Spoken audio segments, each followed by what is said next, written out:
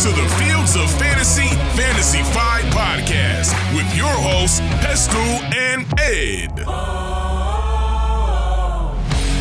And welcome to the Week 6 edition of the Fields of Fantasy 5 mini-pod. Ed, Pestell with you at the moment, and Tom is on his way, so we'll have a little producer's pause when Tom does arrive. How are we, Ed? We look forward to London on Sunday. Yes, as long as the Titans win. Why are you being like that for? Well, it would be boring.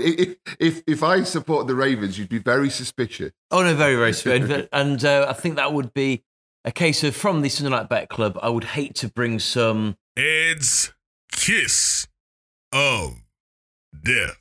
Oh, yeah, I forgot about Kiss of Death.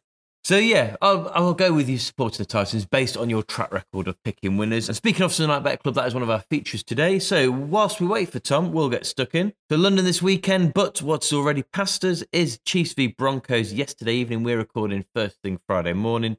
19-8, low scoring affair. Yeah, I think it's kind of what...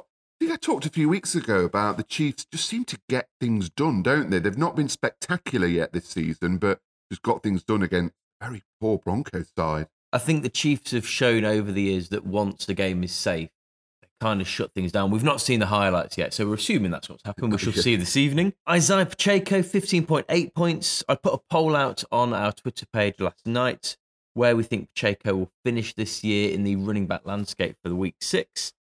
18% of people so far said RB 1 to 4, 37% RB 5 to 8, 28% 9 to 12, and 17% think running back 13 or higher. That's what the numbers were before kickoff. It'll be interesting to see how that changes, if it does change after people have seen his scoreline.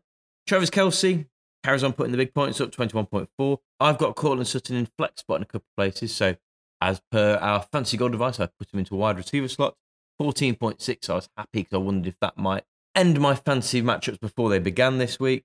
Russ, 8.9. Mahomes, 18.34. Once again, as we've come to expect from both of them. But that was yesterday evening. Shall we look forward to the weekend, Ed? Yeah, lots of games to come. Plug and Play QBs. So this week we've got Jordan Love and Kenny Pickett out on their buys. Add Daniel Jones and Anthony Richardson to our injury list. Although, at the time of recording, Daniel Jones was still down as questionable. I'd be surprised if he plays week, but I've not seen a recent update on that. I think it's kind of improved as the week's gone on. I'd be surprised if he plays this weekend, but there were worries he was going to go on IR and it might be long-term. So maybe just a game or two for Daniel Jones. Kirk Cousins loses value without Justin Jefferson. Trade talk happening this week as well. Yeah, I read that. Kirk Bizarre. Cousins. Yeah, I think I read an article. They said it could happen. It's very unlikely to happen. But yeah, just to see that trade talk was unusual. Some players that might be available then. First two, I would say probably on your more casual fantasy rosters will be available. So Dak Prescott is currently rostered in 80% of leagues. He has the Chargers this weekend. It's quite a favourable matchup. Jared Goff, 79% rostered, but he has Tampa and then the Ravens. So not too promising matchups to come up, but he has a relatively easy run during the latter part of the season. So he could be worth a pickup if he's available. More realistic targets for you if you are looking to stream a quarterback this week. Matt Stafford rostered in 63% of the leagues. He's got the Cardinals, so it could be worth a play, especially how the Rams offense seems to be hitting its stride. And the Cardinals last week against the Bengals, their secondary struggled. Gave up points to Joe Burrow. And then, we've got to say it with Anthony Richardson being out. Gardner Minshew.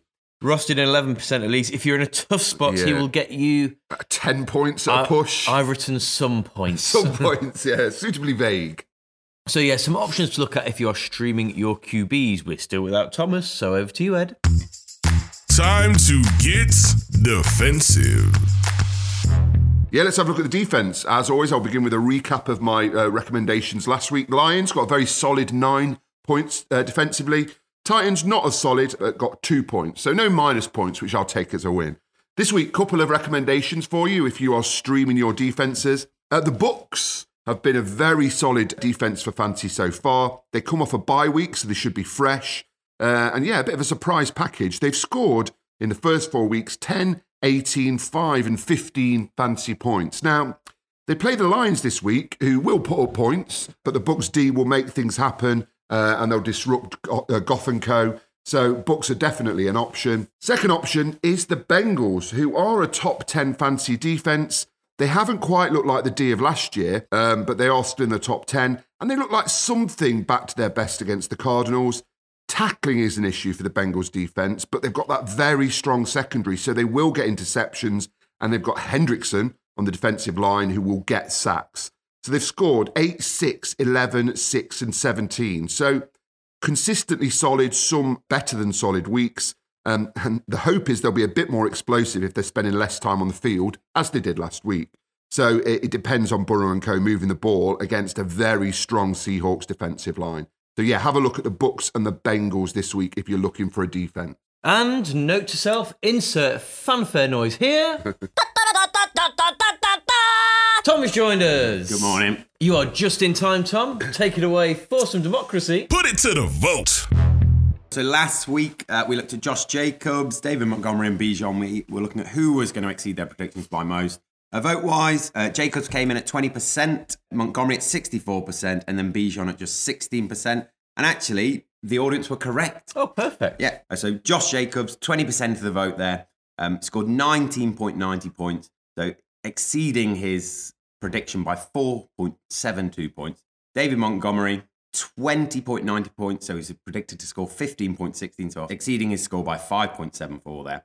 And then finally, Bijan, sad week for him, predicted to score 18.37, actually came out with 10.80, so a negative 7.75 points for Bijan. I like how you describe it as a sad week. That's a sad week. What's sad, Bijan? What's this week then, Tom? So this week we're going to go to, and it's a word I'm having trouble saying, is dynasty. No, dynasty. Well, dynasty if you're American. Listening to way too many American podcasts. So we should be listening to more English podcasts. That's my point of the week this week. I would have gone for redraft with this one, but with Devon Achane ending up on IR, it made things difficult. Achane, come on. Sorry, Achane. Come on, Thomas. Devon Achane ending up on IR. So we're going to go this week. Who would you rather have in Dynasty? Dynasty. Devon Achane or Puka Nacua? Ooh. I feel like you told us about this last night, but I'm still like, what a shocker. I think Nacua. I think they'll probably, in Dynasty startups, be going similar positions next summer if everything goes on the season as we expect. I don't know. I think Devon Achane, based on the fact I was very high on him pre-draft process, but if Puka Nacua goes on to have a solid season, then you go for your consistent wide receivers, I think, for a Dynasty startup. I think I'd go on the side of Nacua, I think, but I prefer Achane as a player. I'd like to have Achane on my roster. I think with Nacua, there was worry that when Kupp came back that he wouldn't actually still be able to maintain his scores, but he's playing quite a different role, isn't he? Kupp's obviously that slot man. Nacua seems to be playing out on the outside. That target magnet Van Jefferson's left, so he's safe there. Yeah, no, an interesting. I think I'll genuinely be interested to see if this is quite an even split on the poll or whether there is a clear lead, because I think it's a tough one to pick. I wonder if the IR will have an effect as well. Yeah, possibly. Yeah, quite possibly. Right, next up is the feature we have rolled over from the main show. Sunday Night Bet Club. So as promised, my Sunday Night Bet Club this week is a Ravens-Titans special. And for any listeners for the Sunday Night Bet Club last year will know that my favourite sorts of bets are where I try to bet into existence something I would like to happen. So I am going for a Ravens victory, and I'm going for a convincing Ravens victory. So I'm going Derrick Henry under 66.5 yards rushing. We've said before, Ravens seem to have had his number over the last few seasons. Lamar Jackson over 43.5 yards rushing. I think no one's taken a clear dominance in the backfield, whereas Lamar's design plays and his runs just off the hoof have been dead good as well this season. I'm then, Ed, going with your advice with regard to start of the week. Zay Flowers over 56.5 yards receiving. I'm also going for the Ravens to cover the spread. So spread betting is a kind of a handicap, basically. So the Ravens, if they receive minus 4.5 points and they still win, then the spread has been covered. Quite a favourable spread line as well for that for a Ravens victory. But I am going to stick with what I'd said previously. I think there could be a low-scoring game. So I'm going for the game line to be under 39.5. That comes out for my accumulators odds of 25.75. So I'm going to stick a few quid on that, Ed, and if we win, I will treat you to KFC on the way home back from London on Sunday. What a conundrum. A Ravens win or KFC? KFC. Yes. Finally then, Ed, bring us in. Beat the waiver wire. Yeah, so with Beat the Waiver Wire, obviously we're looking at targets that might have slipped through the waiver earlier in the week. And I've got a couple of running backs that might be of interest to you.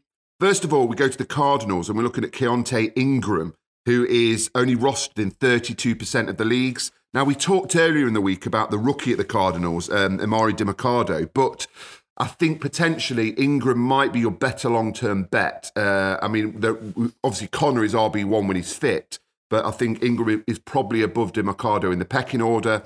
Earlier in the week, didn't look like Ingram would be fit, but he's trending towards being fit this week. So maybe if you want a plug-and-play running back, then I think Keontae Ingram is your man. He's been out for a couple of weeks with a neck injury, but he's somebody who might get you some points. We are scraping the barrel with waivers at the moment. And somebody else to have a look at who's only rostered in 25% of leagues. And this is someone I think Tom was quite high on pre-season, was Kendre Miller. I think we talked about Kendre Miller. We did. We spoke about him, didn't we? He was someone that I was putting as a bit of a sleeper target. I think we were both in agreement he could have a good season. Yeah, particularly with Kamara being out early. But he had, ironically, with Kamara back, he had his best week last week. Yeah. So I think he got about just over 10 points. He got 12 carries, but he also got 4 receptions, 4 targets, 4 receptions. So a solid week. And I think he's someone who's going to get the work going forward. So again, he might be someone worth putting on your bench, a flex spot with bye weeks coming up.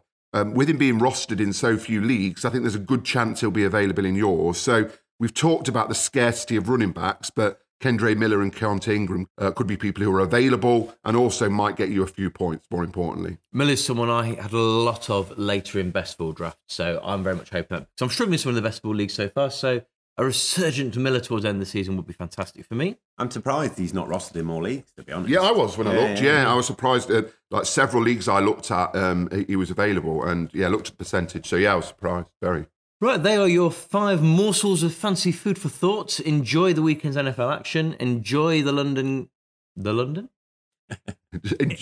Enjoy that old London. Enjoy Ravens, Titans at the weekend if you're going. We will be slotting out business cards with the Fields Fantasy Podcast, branding on all about the place. So if you find them, then please do try to track us down and say hello and how much you adore the show. We'll be signing autographs all day.